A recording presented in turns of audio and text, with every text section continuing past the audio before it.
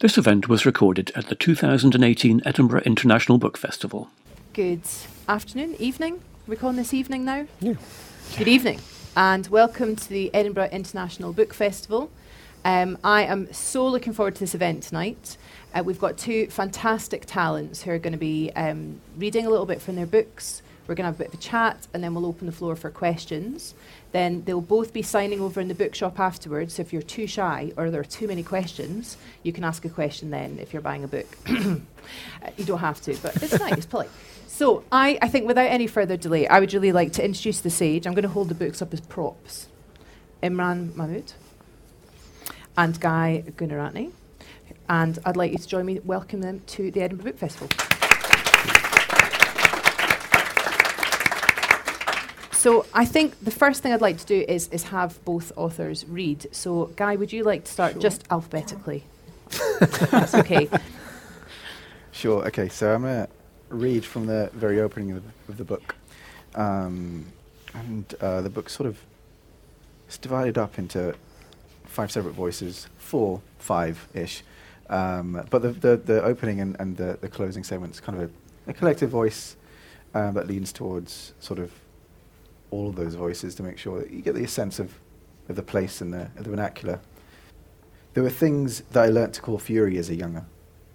Fury was a fearsome drum, some hungry and hot temper, ill spirit or madness that never touched us for long but followed our bodies for time. See London. This city taints its young. If you're from here, you'd know, innit? All our faces were pinch sour, even the good few I spent my early way with. We were all born into the menace from day dot. These were the hidden violences, day-long deaths that snuffed out our small and limited futures. We grew up around these towers, so struggle was a standard echo in our speech, in thought, in action. But it was only after the release of that one video, clipped from a phone of a witness, that everyone else saw the truth. The image on every news channel and paper, a black boy had killed an off-duty soldier. Soldier Boy, we called him. The black younger had stopped Soldier Boy and struck him down with a cleaver. Then he wrapped his body in a black cloth and strung him up from a road sign. Stuff was dark. Darkest because it happened in a space so familiar. In our city, on road and in broad daylight. The sound of the black boy's voice came next, shouting into the camera about the infidel, the sinful kuffar. It was on radio and television, an endless loop. He called himself the Hand of Allah, but to us, he looked as if he just rolled out the same school gates as us. He had the same trainers we wore, spoke the same road slang we used. The blood was not what shocked us. For us, it was his face like a mirror, reflecting our own confused and frightened hearts. See, violence made this city. Those living, born and raised, grow up with it like an older brother. And on that final day when flames licked the domes of our painted mosque, we were all far beyond saving.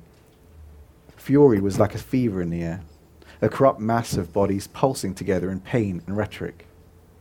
Muhajirun were herding our people along August Road and had us stand on the burnt earth like a testament. There was violence in our brotherhood, that much is clear, though we never knew how much of that violence came from us or the road beneath our feet. We were London's scowling youth. And as siblings of rage, we were never meant to stray beyond the street. We might not have known it with our eyes so alight, but it was true. Our miseducation is proof, isn't it? Those school corridors were like cold chambers. Anyone who went to St. Mary's would attest. Our bodies were locked for verbal assaults, our words clipped and surging with our own code, and fuck anyone else who disagreed, you know. Violence shattered our language, and our lines tagged the streets. They'd read us on walls in open seams and dim lamplight.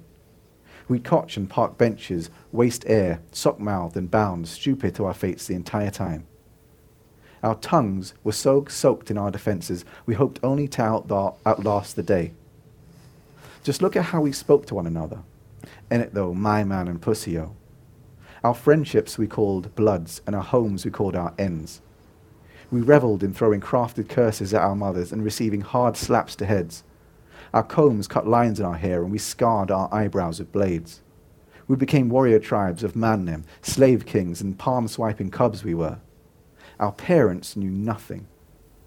And most others Most others only knew us from the noise we made at the back of the buses. Close without touch. That was the only love permitted, though it was deeply felt among our own. We smoked weed together, borrowed idioms and shocked American verses. In our caustic speech, we threw out platitudes, in our guts, our feisty wit. It was like we lived upon jagged teeth in the dark in this bone-cold London city.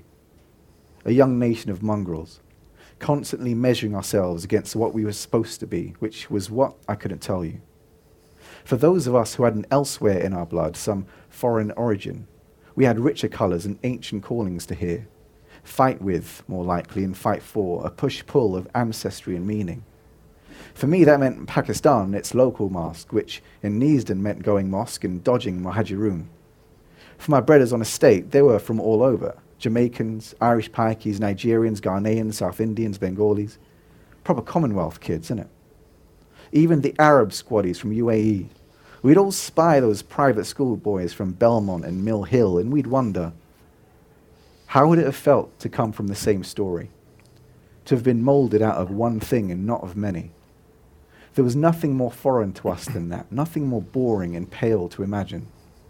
Ours was a language, a dubbing of noise, while theirs was a one note, devoid of new feeling, of any sense of place.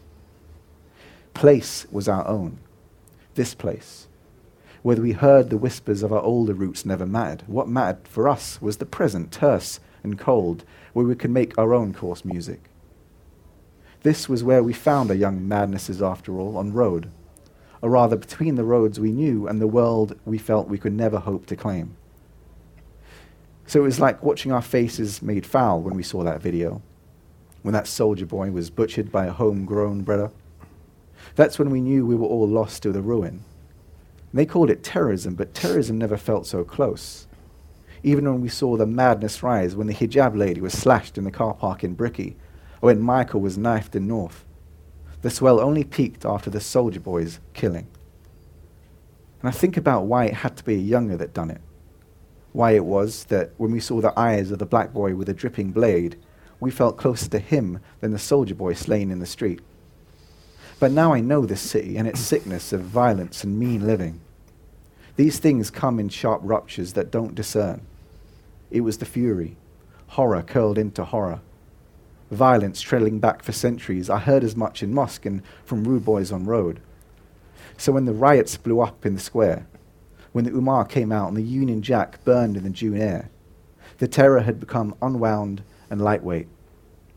Each of us were caught in the same swirl, all held together with our own small furies in this single, mad, monstrous, and lunatic city. That was great, thank you. Would you like to read now? Yes, so this is a little way into a couple of pages in. And it's a young black teenager, and he's on trial for murder, and he sacked his lawyer. And so he finds himself having to give his own closing speech to the jury. So this is him, this young black teenager. So here's my confession. I gave you evidence on oath before, on the Holy Bible, but God knows what I told you in the witness box wasn't exactly the whole truth. It had some truths, don't get me wrong, a lot of truths, but it also had some maybe not truths. But that is the way he wanted it, my brief. It's not about the truth, he says to me. It's about what they can believe. So maybe I start with the evidences. Okay, the evidences don't look that good for me, but there aren't that many of them really. But before I go into all of that, I just want to say this. Ignore what all I said or I didn't say in my statement when I got up there in the box the other day. That don't matter really, does it? If there's no real evidence to tie me to this murder. If the evidence is rubbish, what does it matter what I did or I didn't tell you? Okay, so here it is. This is how I wrote them down. 1. A boy got shot who was from the same area I live in. 2. 3 months before he got shot, someone saw me apparently walking past him and saying to him, "You're waste, man." 3. A couple of months before he was shot, a witness saw Jamil, the dead boy, having an argument with a black boy about my age wearing a hoodie with white Chinese-style writing on the back. 4. Cell site evidence. The phone expert said that my phone was in the same cell site as the deceased at the exact moment of the shooting. My phone was also in the cell site as his on the day that I was supposed to be arguing with the boy. And it was also in the same cell site as his phone on the day that I was supposed to have said to him, "You're waste man," all within one cell site area. What did that expert say, 50 or 60 meters? 5. The search of my flat. The police arrested me because they heard a rumor that I was involved in the shooting. They searched my flat and found a Baikal handgun. They found a black hoodie with Chinese-style writing on it. They found my phone, which matched the cell site evidence. They found my passport. They found an e-ticket for a flight to Spain. They found cash, £30,000 in my rucksack. They found the firearms discharge residue that the prosecution has been going on about in my car and on my hoodie, and they found me. 6. The police say that the bullet which killed the boy, Jamil, must have come from my gun, ballistics. You remember that guy who came with all his charts and whatever? That bullet came from that gun, he says. 7. They found a tiny particle of the dead boy's blood under my nails. 8. They found a few of my hairs in his car. So, open and shut, innit? Enough said. You can go home now, and thank you very much for your attention. And if you did convict me on that, you would probably go home and sleep all nice at night. I know that. But you've been sitting here for 4 weeks doing this case. And what I was hoping for was you wanted to make them weeks count for something. But then I thought, I ain't so sure. Maybe to you lot, this is just a thing to do, isn't it? A nice break from your lives. You can get up every day and put on a clean shirt and come to this place and look at papers or whatever and nod and shake your heads. You can listen to him, the prosecution. You can listen to this judge here and feel like you're doing something. You can be all respectable. And when you leave here after this case is done, you can go back to your lives to do whatever it is you do. But I don't disappear. You know, when you lot go home, I'm still here. I'm still a person, innit? When your little boy, who's maybe 4 or 5 years old right now, just starting school, grows up, I'll still be in a prison cell. And when he gets to like 10 and starts his first day at school, I'll be doing my time. And when he leaves and gets a job or goes to uni, I'll still be here, doing my life sentence, because you didn't look hard enough, because you didn't do your job. That's all I'm asking. Just listen to my story. I'm innocent, I promise you. If you look hard enough, you'll see it for yourself. Just look at the evidence. That will tell you all you need to know. And trust me, there is enough there to make you see that what I'm saying is real. Thank you. Thank you. Thanks. I think it's always nice at an event like this when you have the authors read. But I think with these 2 books particularly, I felt quite strongly that I was keen to hear you both read because the voices are so strong in both novels. And I kept reading bits of it. I mean, obviously, you can hear from my accent that that's not where I'm from. But there was bits about it where I had to kind of stop and like look at what was there because I could hear the voice so strongly in my head with both of the books. And I wondered, as you were writing it, did it take a lot to get that, or did it come quite easily, the creation of the voices? I mean, you've got in your book, you've got 5 first-person narrators, don't you? Yeah, it's interesting. It's one of those weird, mysterious things that happen. I mean, it's 4 first-person narratives, and it's written in vernacular for each one. So there's 3 young men who grew up in and around an estate in northwest London. So their voices are written in road dialect or the vernacular of London, young London. You've probably heard this if you're in a bus in London. You've heard those voices, and it's the vernacular that I grew up with. There are 2 other voices, one of whom is Carolyn, who speaks to her sort of experience in Northern Ireland. So that's written in a Northern Irish dialect. And there's another character who's an elderly man named Nelson, who speaks his experience as a new immigrant in London, coming from Montserrat. His is a West Indian patois. So all these vernaculars are sort of mixed together, and sort of you jump around from one voice to another.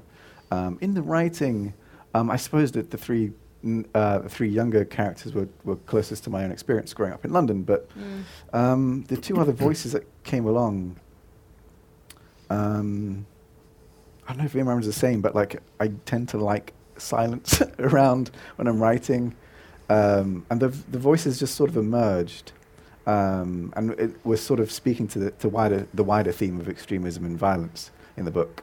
And so when Carolyn and her Northern Irish dialect came along, it was just quite insistent. And so the silence helped in just listening really hard and making sure that it felt right. But I think the most important thing was for me not to worry too much about sort of authenticity or accuracy too much. It was more about the rhythm and the energy of each voice. That was true for the young characters as well as the older characters. It was just making sure that there was an honesty there in terms of the rhythm of it, of the poetry of the London dialect and how it sort of inherits some words from West Indian and Irish. That for me is just a geeky thing for me to just, I'm interested in it and how languages the way mix the up. young men speak, it's not only as if they've been recorded and it's just them speaking. You use the word poetry there. There's a definite and incredibly intricate poetic way that you've put words together. It's not just straightforward speech. You know, the way that they speak is absolutely fantastic, I think. It's really great. Yeah. Did you read it aloud to yourself? I kind of wish I did, but like, I could say I did, but not really. It was more, Internal. just hearing it. But have you, one of the books I read recently that quite influenced it was Sam Sullivan's Lone Londoners, Right. which was, it's written in sort of, like a West Indian patois,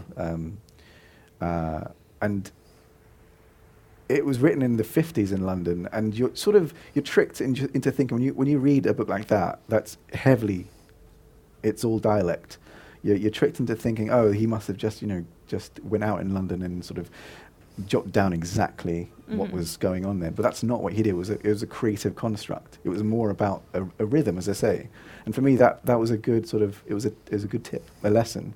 I wasn't, as I say, I wasn't really after making sure it was exact. It was just trying to capture some essence of it and put it into the word. And the most interesting thing for me was how to render the words themselves onto the page, because they are quite different. I could just make up a kind of a word to sort of fill in for a certain term, like in it, that kind of thing. Just making sure that feeds into the wider rhythm of it. And with yours as well, Imran, I think maybe you should tell people what you do as a day job. So I'm a criminal barrister as my day job, and in fact, funnily enough, when you're talking about the voice, I grew up in Liverpool, so I'm born and bred Scouser. So that voice that I wrote in isn't the voice that's most natural to me, and so. Do you work in London? I work in London. Work in I work in London. And I've been working in London. In fact, I've been in London for longer than I've been in than I was in Liverpool.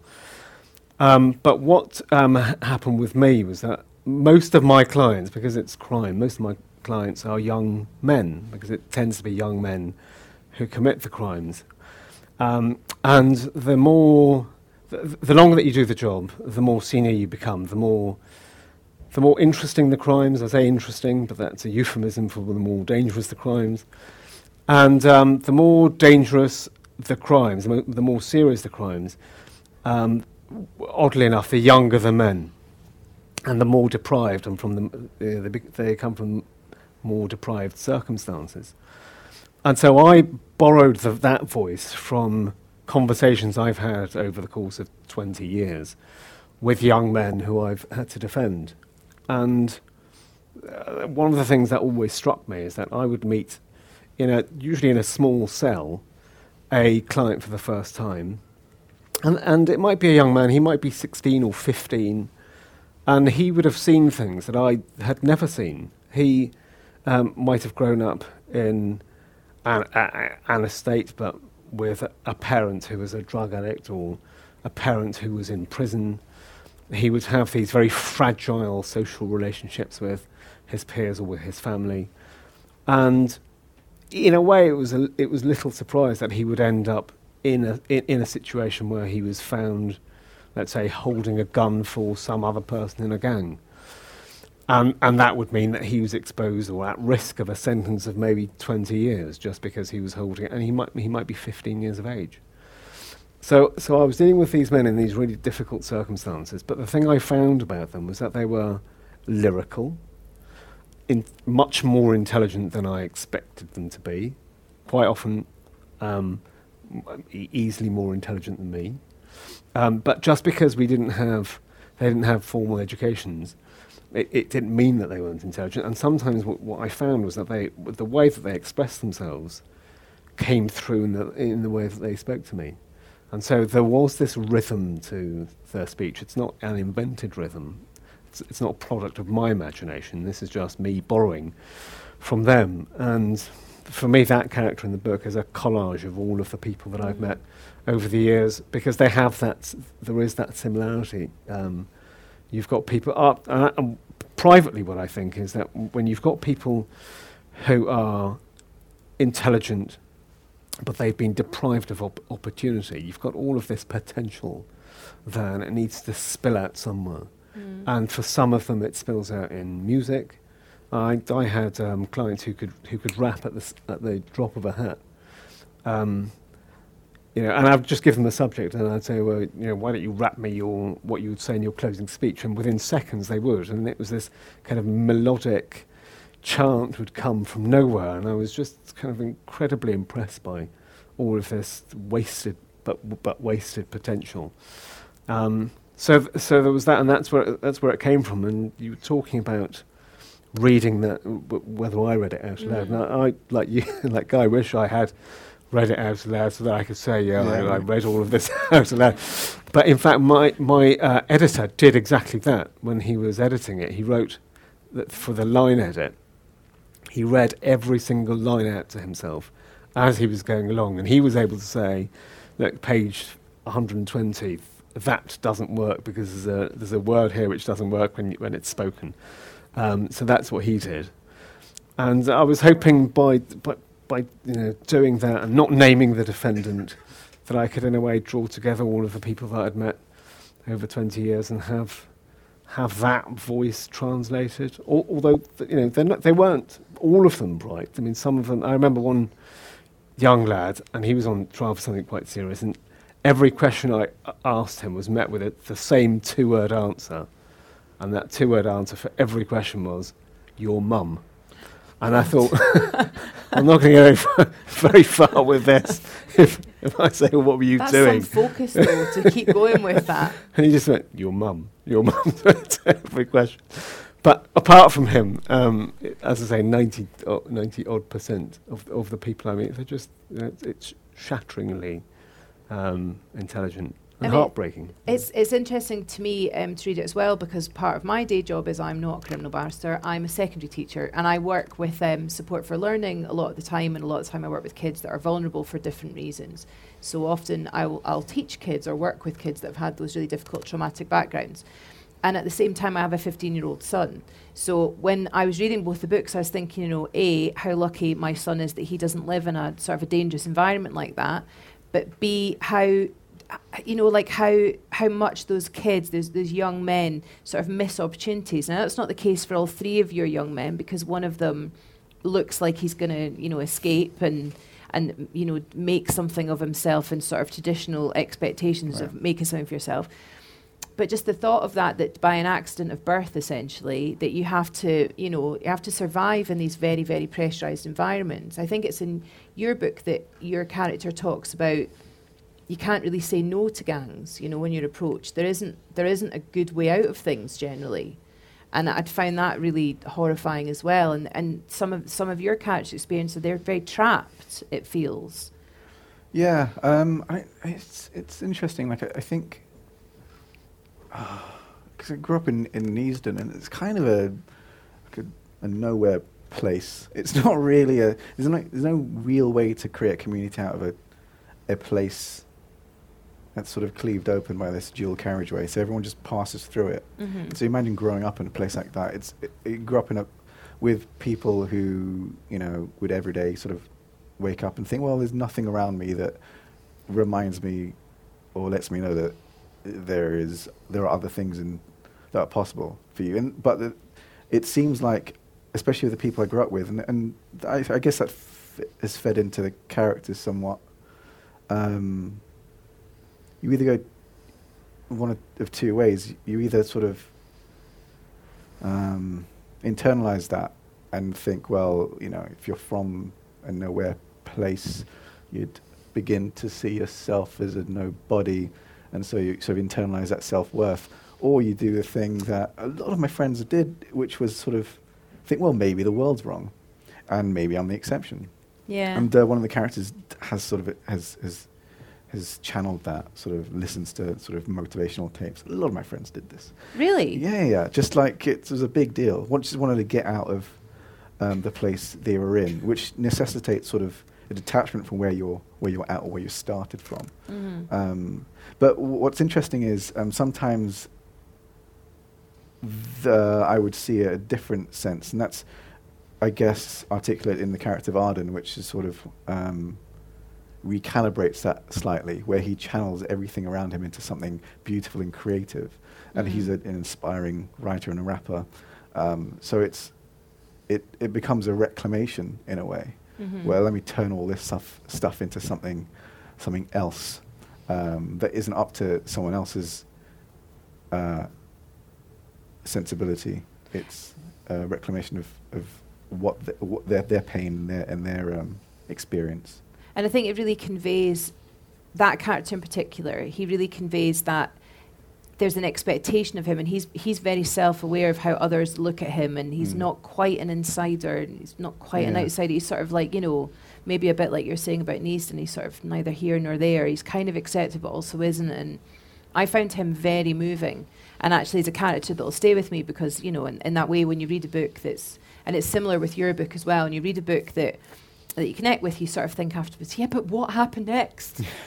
Part 2, and there's not going to be obviously a part 2, because that'd be weird, but it would be, you want to see how that kid's going to go on, and I really felt for him. I really did.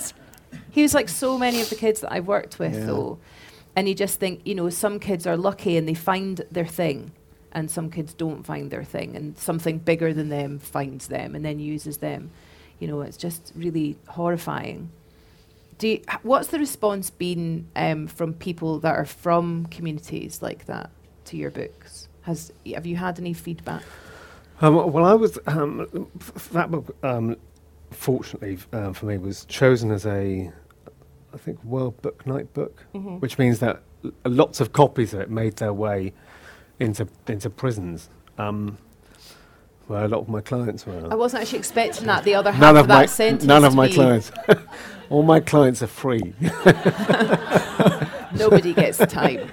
They're all innocent.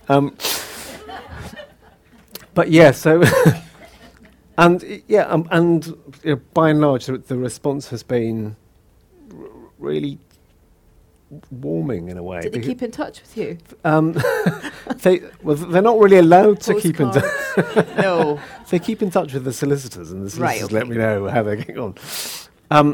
But by and large, yes, and the response has been, that what they say is that for them it feels as though that they've. It's very rare that they get the chance to say what they want to say. It's very rare that the things which are on their minds get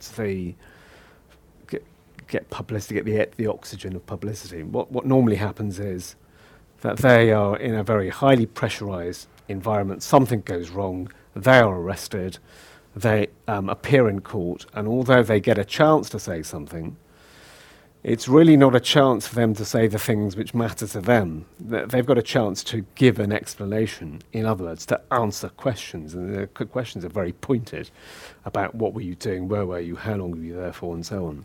So they don't really have a voice. And all of the stuff that's interesting to say about them usually ends up being said by me, because I'm the bridge between them and the judge, or the bridge between them and the jury. So I'm, in a way, translating as best I can the stories that they have to say and translate them to the jury in a closing speech. But that's not really their voice. I'm just doing what I can to help project their stories. So for them, from what they tell me, it was a relief for some of those issues that are canvassed in the book to be out there, because it felt, one guy said to me, it felt as though the thing that they had wanted to say about all of the injustices and the prejudices and everything else, the challenges that face them on a daily basis, was finally being said by somebody who understood the things that they had been going through. Yeah. And have you had any sort of feedback? Yeah. It's entirely the wrong word to use. What have people's responses been that have come from, say, Neasden? I mean, yeah. I mean, it's interesting. I haven't really spoken about this, but I'm gonna. Okay. And it might be badly articulated, but because there's also the conversation around the book, right? Because of this stuff, and it's like, sort of like because I don't read reviews or anything like that. So a lot of my friends read all the conversation about the book, and they all really like it and all. But like something's come up like with my friend Sean and my other mate Nilesh, who spoke about how other people are talking about the voices and certain words I used. So words like authenticity is one of them. Words like raw and gritty, that kind of thing. You know, those words. Yeah. They're probably on the cover as well. From people like me. Well, no, No, but I'm serious though, because like I don't know if that's actually totally, right, you know, authentic. Exactly. But it's sort of like I remember having a conversation about like, but why wouldn't it be authentic, and authentic to who? And they've seen words like this used for I guess art that comes out of, I suppose, the margin, or whatever the margin's supposed to be, again and again. So, I mean, it's a way of talking about art in a way that talks about it in every other way apart from the fact that it is art. So there's no artifice. It's more about, is it real, or is it my experience as opposed to the artistic construct of a thing. That's not usually the way other books are talked about. It's usually about the structure and the form and that kind of thing. A lot of the questions, a lot of the descriptions are about the authenticity of the experience, and it's a way of re-marginalizing something that comes out of the margin. And these are the conversations I have with them. It's sort of like, how come they don't talk about the way the voices interact? Because I know that's a conversation that other books have, and it's usually about whether my experience has been real or part of. Or so every question that comes up usually is something about whether how much of my experience is in each character. It's usually not the case for most books. Yeah. You know what I'm saying? Yeah. So that's been a thing. Because certainly, that you say that, because I mean, when my book came out, nobody said to me, "And is this your lived experience?" Because I'm a writer. They're just assuming I'm making it up. Whereas because you're from London, do you think that's like an issue of race, or? No, I think. I mean, it's rare to have characters like this in a book like this. That sort of is, doing a thing with language in a way, and so it's. I just the fact that it's a rarity, I guess, makes the conversation slightly skewed. But all I would say is that that's been a conversation with people who are from there. It's like, but why isn't this book talked about this way? Yeah. So that's been interesting. Apart from that, the first reaction is, finally.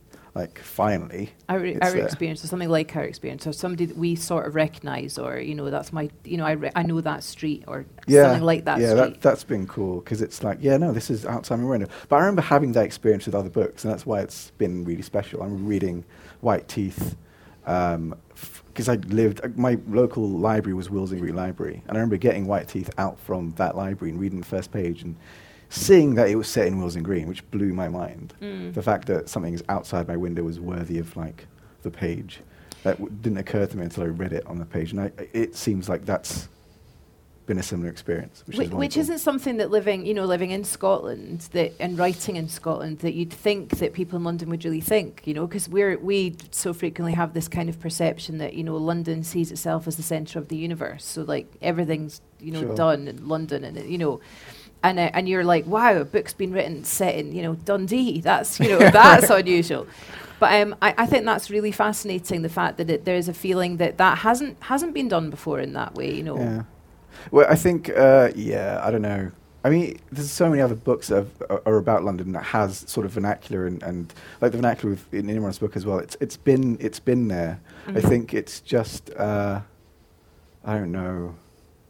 I think the conversation has moved on from isn't that quaint to something wow, that's really interesting. It's sort of peek into. I find it really interesting as well that you don't explain some of the words, which I really liked. Yeah. You know, where you have to do a bit of work as a reader, and you have to kind of. Well, one of my favourite writers is James Kelman. I read that in an interview, and I wanted to talk about that a wee bit. Because what was interesting was just it's unaccommodating, and it isn't. What is it like as a non-Scottish person reading somebody like Kelman? Seriously, because I am Scottish and lived in Glasgow for quite a long time, and I'm married to a Glaswegian, and I sometimes find that pretty impenetrable. Yeah. So do you know what's going on? But I mean, so stupid question, obviously. Well, does it matter? Does he care whether I know? And then have you sort of developed that yourself and thought, right, I'm taking a kind of a Kelman approach to this? It makes you.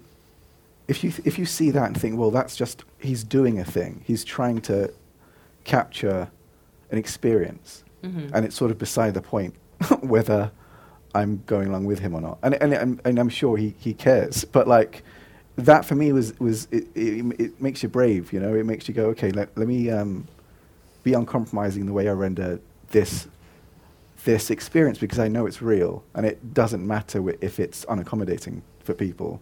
Or if there's a moment at the beginning where you kind of have to get into rhythm with it, because I know the rhythm is real. So hopefully people will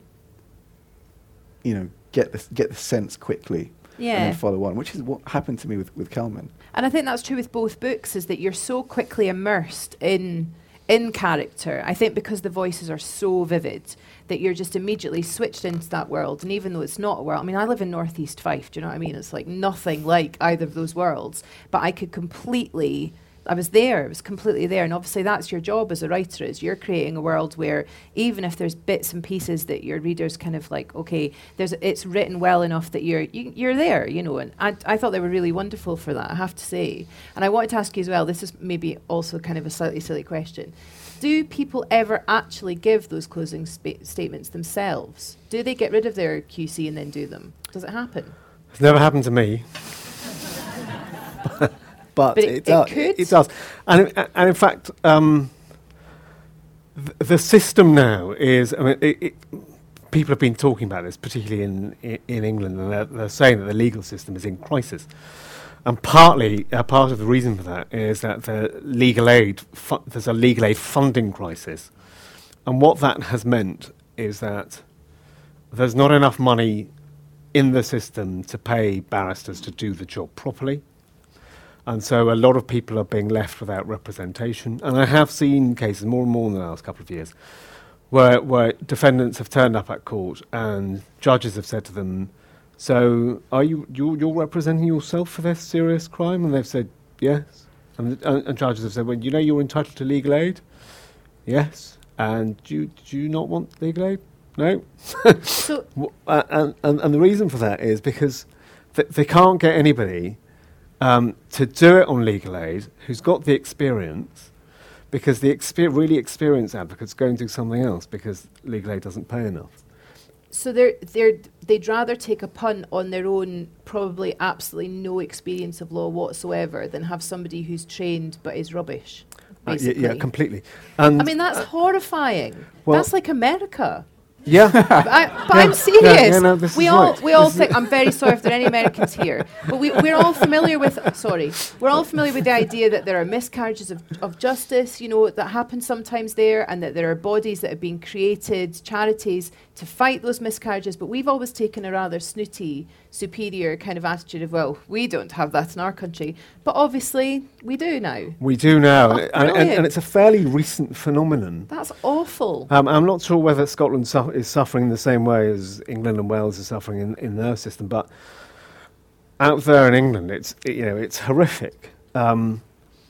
If you're wealthy, if you're a footballer or you're a film star or otherwise famous and have access to funds, you can afford somebody who's really good and really slick and have a huge team around you. But if you're an ordinary person, and in fact there's a gap now at the moment, so that you don't have to earn very much now to be deprived of legal aid.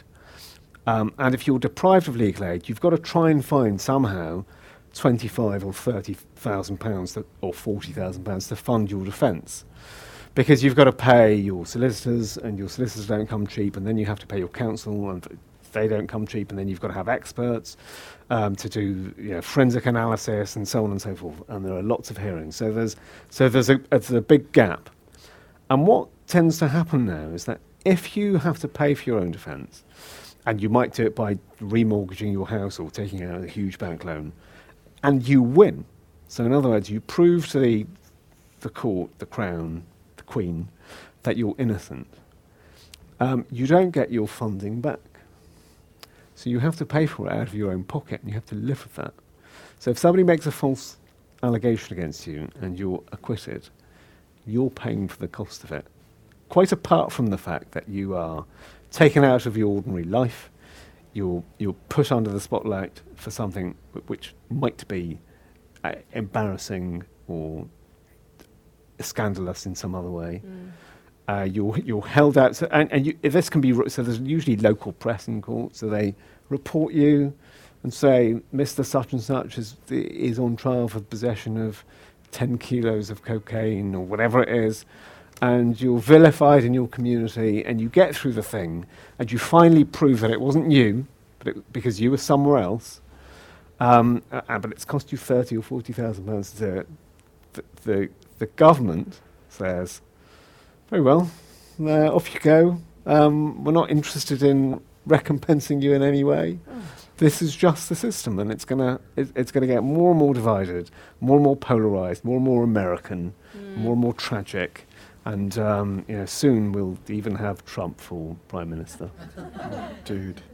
We're all going to die before that anyway, because there's going to be no food or medicine in the next few years, so it's going to be fine. It's going to be like Mad Max, I think. I'm just going to change the subject slightly before we all start to cry. Whilst reading both the books, I was also struck by how I could see it possibly in screen form, like film or some sort of TV. And I wondered if you think about that at all, or how you'd feel about that if somebody approached you to make, let's say, a film adaptation. How would you feel about that? Well, I've been lucky enough, in fact, that the book was optioned by a TV production company and it was the one. It was the TV company which made the Galbraith, Cuckoo's Calling, or the J.K. Rowling detective ones. The Leg. And they said that for those that have seen it, they said they wanted to make it into a 6-parter, so a kind of BBC or Channel 4 or whatever. So thrilled, that they've optioned it. But there's a long road between being optioned and being on TV, and we're at the stage where we've had an hour's worth written. Right. So it's yet to be greenlit. But I thought as I was writing it, it felt quite visual to me as I was writing it. And I think this might be a symptom of growing up around film and TV, so that I find it now very difficult to write anything without visualising it first, so without seeing it on a screen, weirdly. So I wonder whether that's why, and what that might be one of the reasons why it's so much out there now, is so kind of transmutable, and it can be converted to TV quite easily, I think. Yeah. So much. Guy, what do you think about yours? Possibly. Yeah. If someone wants to option it, go ahead. Yeah. Be fun to see happen. Yeah. I mean, it would Quite be strange. interesting. I don't know. Would you think it? I don't know. I mean, from the point of view of quite strange that you've written these books and then that somebody else. I mean, I think generally it's not the novelist that then writes the film. I mean, I know it can be sometimes, but it tends to be another writer to then hand that over and just kind of go, okay. Well, when people say, oh, it's like when your book comes out, especially if it's the first book, it's like your baby coming out of, and I've never really felt that. No. I kind of feel it's a healthy detachment, because going through the publishing thing, you realise how many people are far more important than me. When the fact that there's so many other people that are integral in getting the book into the hands of readers. Right. That by that point, I'm writing the next book and I'm thinking about other things, and it feels good. It really does feel good to for other people to come along and talk about the book in their way and their interpretation. Most of the time, they talk about themselves, which is actually really wonderful. So it's a strange thing. So if the book was ever to be made into something else, it'd be great for me to just watch it as a civilian. Because you mentioned White Teeth before, and that was made into a TV. I never watched it. I don't know, sometimes, you read a book and you love it, and then you watch the TV thing, you're like, oh, they've missed the point entirely. Where's the bit I really love there? So I'm often a bit wary about them. But I think sometimes you read things and you think, I could absolutely see that on the screen. So, I'll be interested. We'll watch to see what happens with your option. I have to say, I agree with what you said about having this detachment from the book, because I think it's a collaboration. It's very little of it's me. I think about 10%. I mean, genuinely, 10% is the writing. I think the rest of it is. I mean, it's edited out of existence almost, because it's edited about 5 times. So I did the draft. It goes through my agent. My agent goes through it and says, "Here are my notes. This is what we think. Can you change all of these things?" So I change all of those things, and they go, "Actually, we liked it the first time round. Can you change it all back in?" And then it goes to the publishers, and then your editor will go through it and say, "We think this needs to be slightly moved to here and this over there," and they get it back to you, and then you do those structural changes. And once you've done those, it's got to be copy edited and proof edited. And then by the time you've gone through that whole stage, and then somebody's put a cover on it and somebody else has typeset it, and it's had all of that done to it, then you've got the real work, which is the publicists go out and push the book out into the world and do all of that work. The marketing people do their work, and so much time elapses by then. And your connection to the book is that umbilical cord, if there ever was one, is well and truly broken by then. And I don't really see it as my book anymore. I see it as 10% mine and 90% everybody else's. This is the space in your head. There's a writer, I'm blanking on her name, essayist, Maggie, I think, Argonauts. Nelson. Wonderful analogy about burning through something, burning through of an obsession. So, the book itself would be, I guess, obsessing over something, just thinking about it, simmering for years, and it does feel like a burning through of something. So once you're done, it's done, and so there's more space in your head for the next obsession, would be the next book. Yeah. And that feels right to me. It's like, I'm kind of done thinking about this now. It's very healthy. I guess. Yeah, I think that's the difference as well between different publishers too, because I know lots of writers who publish with small indie presses, and you don't have that same editorial involvement, or there's no publicist that's involved with things. It's very much, it is your baby, and you're selling that baby, which is a terrible analogy. Sold none of my children, despite many provocations. But that's really interesting to me that you're able to detach over that time. I'm just looking at that clock. We've got 10 minutes, and I do want to open up to questions to the floor to see if there are any. And there's a roving mic that's coming, so if you wait till the mic gets to you. Has anybody got a question? Down here at the front, please. It's a question for you. I absolutely loved your book. I couldn't put it down. I was totally immersed in it, as you describe. To me, it felt like very much a social commentary, and I wondered if that's why you wrote it, if that was the motivation. And if so, have you said all you need to say, or is there a second book in you? And also, what do your barrister colleagues, what's their response been? Good question. Okay, brilliant question.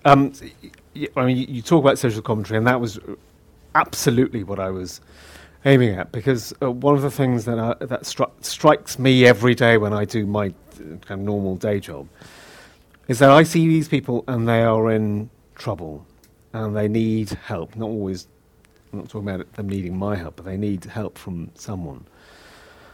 And I compare their lives to the lives of other people I might meet on a day-to-day basis. And I think there's a huge gulf between them. And the difference that their futures hold and that there's so much difference in the futures of the two types of people. What is the thing which is going to change the course of somebody's life? And I found that if, as a society, we could do more for people who were under those kinds of pressures, then we'd have less crime, and we would have more cohesive society. And if you go to Mayfair in central London, you won't find these street gangs. If you go to Brixton and Camberwell, where I live, you will. And it's because the heart's been ripped out of some of those areas. There's no proper support network. The funding has gone. And once you strip away all of that architecture from somebody's life, then there's not very much for them to do. Then there's nowhere for them to go. And then that free fall into economic disaster and personal disaster and social disaster becomes inevitable. So I wanted to say that. I wanted to say that, we might feel as if we, sitting from our perspective, would never get involved in crime, but actually there's almost a hair, if anything, between you and the next person. We don't get involved in crime because of the social architecture that's built around us. That's why people who are well educated and affluent and so on stay away from crime. And there's not much there. It's very flimsy. If you took that difference away, that young person who's facing a murder trial could be any of us. And I wanted to say that if we paid more attention to the damage that we do to those societies and to young people, then we might avoid some of the disasters that we're currently facing. So are you writing another book then? I have finished the draft. It's with the agent. Done your 10%. I've done my 10%. And now there's a kind of internal period while they hash over it and send it back to me, and then I send it back to them, and they send it back to me. So there's a lot of that going on, but it's written, and I've burned through it to gratefully adopt your ways. Has it still got that social commentary? Yes, because in fact the central character is a person who is homeless. So that's the main character. He's extremely intelligent, and he comes from affluence, in fact, and he does have that. I've said the word 3 times now, but he does have that architecture around him. But he's gone from there to somewhere else, and it's the story about that, and a couple of grisly murders thrown in just for. Excellent. Like a and murder. there's the policeman That's it. ready to get me. You've taken your research too far. We've got a lady here asking a question. Hello. Can you tell me, both of you, do you have any comment or insights on the issue of the amount of murders now occurring in London amongst young London men, which apparently this week has reached over 100 so far this year? And I wondered, had you any comments, in given your where you live and the kind of people that you see? Yeah, in fact, on my road, a young man was murdered in Camberwell, shot dead by gangs. He was 16 years old, and it's slowly becoming, I think, an epidemic if it hasn't reached that level already. What we discovered was that, and this is true from my own professional experience, is that if you're 10 years old and you're in a secondary school in that part of London, maybe 10% of your peers will be in a gang. By the time you're 11 and 12, it's 30%. By the time you're 13 and 14, it's 40%. And by the time you're 15 or 16, it's something like 50 or 60%. Now, if you're in a criminal gang, the things that you're exposed to aren't just drugs and all of that. You're exposed to a kind of, I would say it's a campaign of manipulation by the people in your gang. So what they will do is they'll start off by telling you that your status rests in whether or not you can commit certain types of violent crime. So you earn what they call earning your spurs. And you might earn your spurs at 11 or 12 by stabbing a stranger on a bus, or waiting at a bus stop, or stabbing another 10 or 11-year-old who is in a different gang, or stabbing an 11 or 12-year-old who is not in a gang but won't join your gang. Or you might earn them by keeping a firearm for some older member of a gang who's maybe 20 or 15, because he doesn't want to keep the firearm, because it's an automatic minimum 5-year term just for having it in your possession. And so he'll give it to you if you're 11 or 12.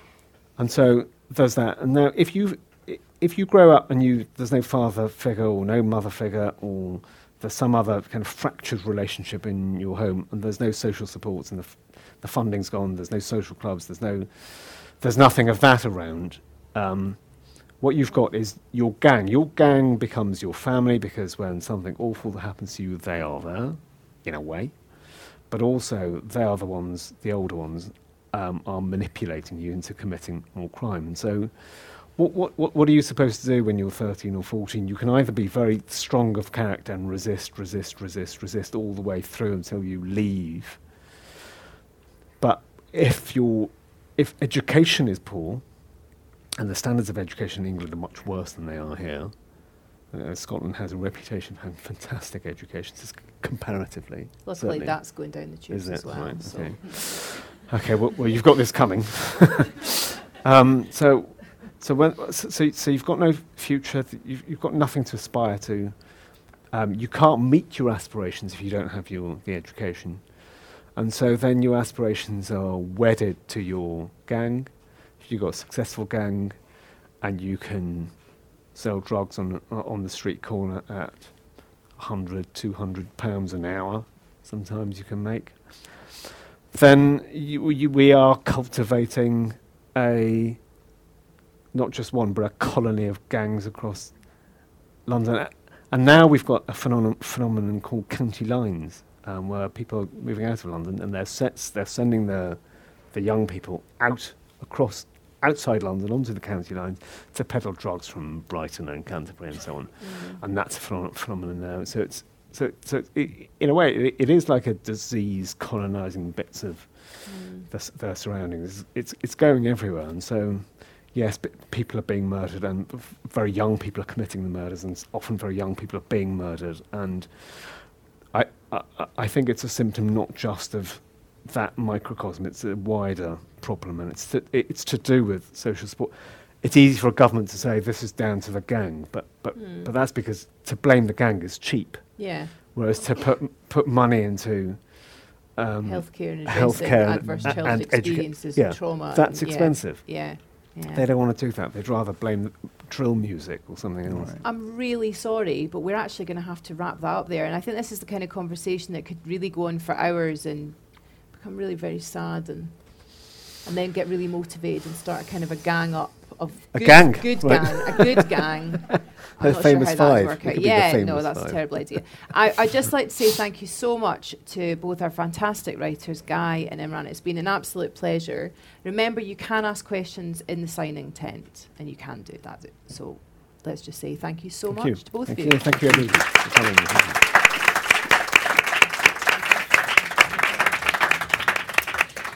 Okay, I shall escort you over. More podcasts and videos of Edinburgh International Book Festival events are available at www.edbookfest.co.uk on iTunes and YouTube. Just search for Ed Book Fest.